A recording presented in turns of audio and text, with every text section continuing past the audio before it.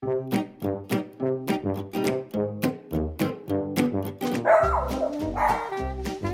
here, buddy. You're going to be in the movies.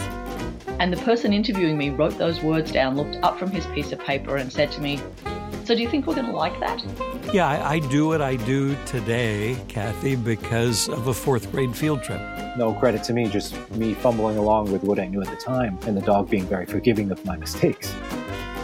I may have a lot of thoughts about algorithms and the way the internet feeds me content that is, well, what they designate I should see based on what I've seen before. But the algorithms aren't always that bad. Lately, I've been feeding my algorithm. I've been feeding my algorithm very, very intentionally so that the content I'm getting is the content that makes me feel good and gives me insights and, to be perfectly honest, gives me perspective on some of the more difficult topics. Because if I just keep looking at all the difficult stuff, I keep finding myself stuck in the same corner of not knowing what the heck I'm supposed to do, what am I supposed to think, what am I supposed to say. And if I look at the problems from a different perspective, the solution always seems to appear. Hey there, everybody. I'm Kathy Brooks, your host for Talk Unleashed, the weekly untethered view of what communication can really look like when we're prepared to be radically honest, radically authentic, and radically compassionate. Conscious communication. It's what I coach, it's what I do, and each week on the podcast, that's what I get to share. Sometimes just my musings, and sometimes in conversation with remarkable human beings. So on this week's episode of the podcast, range, perspective, diverse points of view, and how by getting out of the box, I can actually see that maybe there isn't actually a box in the first place. Just bend your brain a little bit? Good. Then you're in exactly the right place. Buckle up. Because this is Talk Unleashed. Square peg in a round hole. Marching to the beat of my own drummer. Thinking outside the box. These are a few phrases that are very, very familiar to me. Familiar because I've been hearing them as long as I can remember. I have never been one to do things the way other people do, though ironically and in a strange way, I'm also a rule follower, so I'm not entirely sure how that came to be. But I've never really been someone who gave a shit about what something was supposed to look like.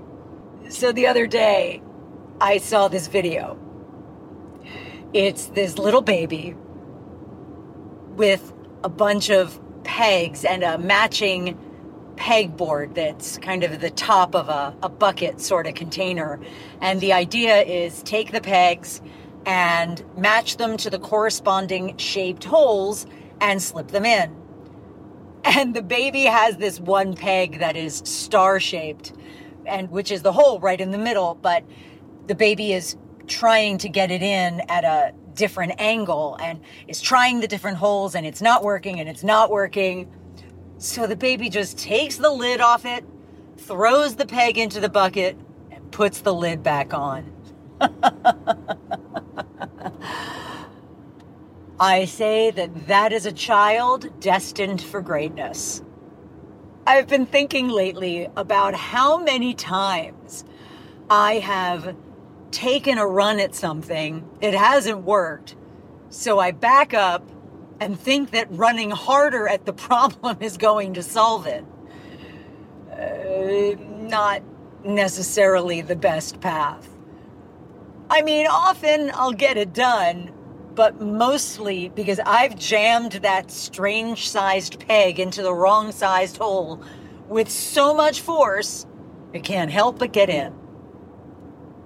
But what if there's an easier, softer way? What if there is a smoother path? What if there is a path of least resistance? It just means I got to look at the problem from a different angle. I got to get outside the problem to look at it a new way. A couple of months ago, I was belly aching a little bit to my business coach about something that I was feeling that maybe I wasn't capable of doing or not qualified to do. And we were on a Zoom meeting and she just smiled at me and she said, "Kathy, have you read the book Range?" And I said, "No, I had not." And she said, "Okay, your assignment is to read that book." And it's a book by an author named David Epstein called, as you might guess, Range. And it has nothing to do with cowboys or ranches or stovetops. It has to do with the idea of specialization in an increasingly diversified world. That we live in a world where we have been taught, indoctrinated really, that we are supposed to know from a very early point in our lives what specialization we're going to follow, what career path are we going to get on, what are we going to do, and how are we going to do it. And kids today have these schedules of extracurricular activities that are constructed to set them on a path for a specific university, a specific career, a specific set of skills. But here's the interesting thing.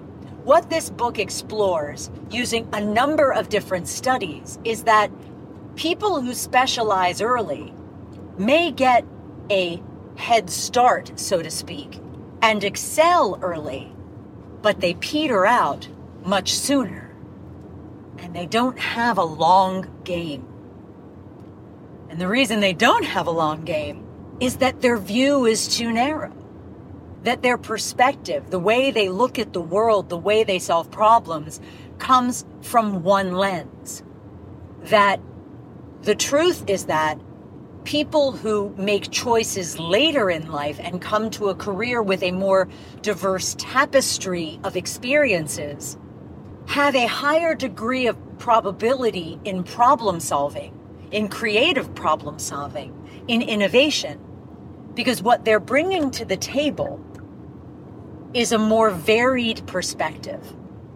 There's one particular example in the book that really caught my attention. It was a medical scenario. They were students in medical school who had been given a problem in a class of a patient who had a tumor in a particularly problematic part of their brain.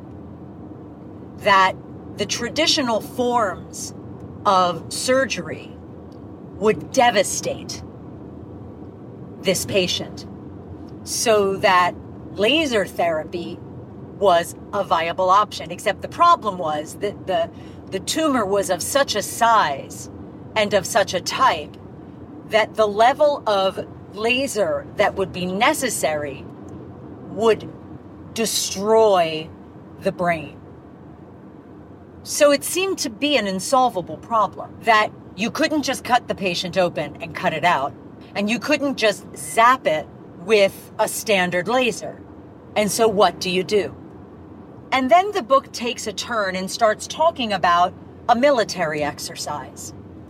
It starts talking about a military exercise of an army of a relatively small size that was trying to take on a larger sized city, and that in order to take over the city, the army couldn't just attack because of the way this city was fortified. So what the general decided to do was split the army up into groups and spread the groups in a circle all the way around the city.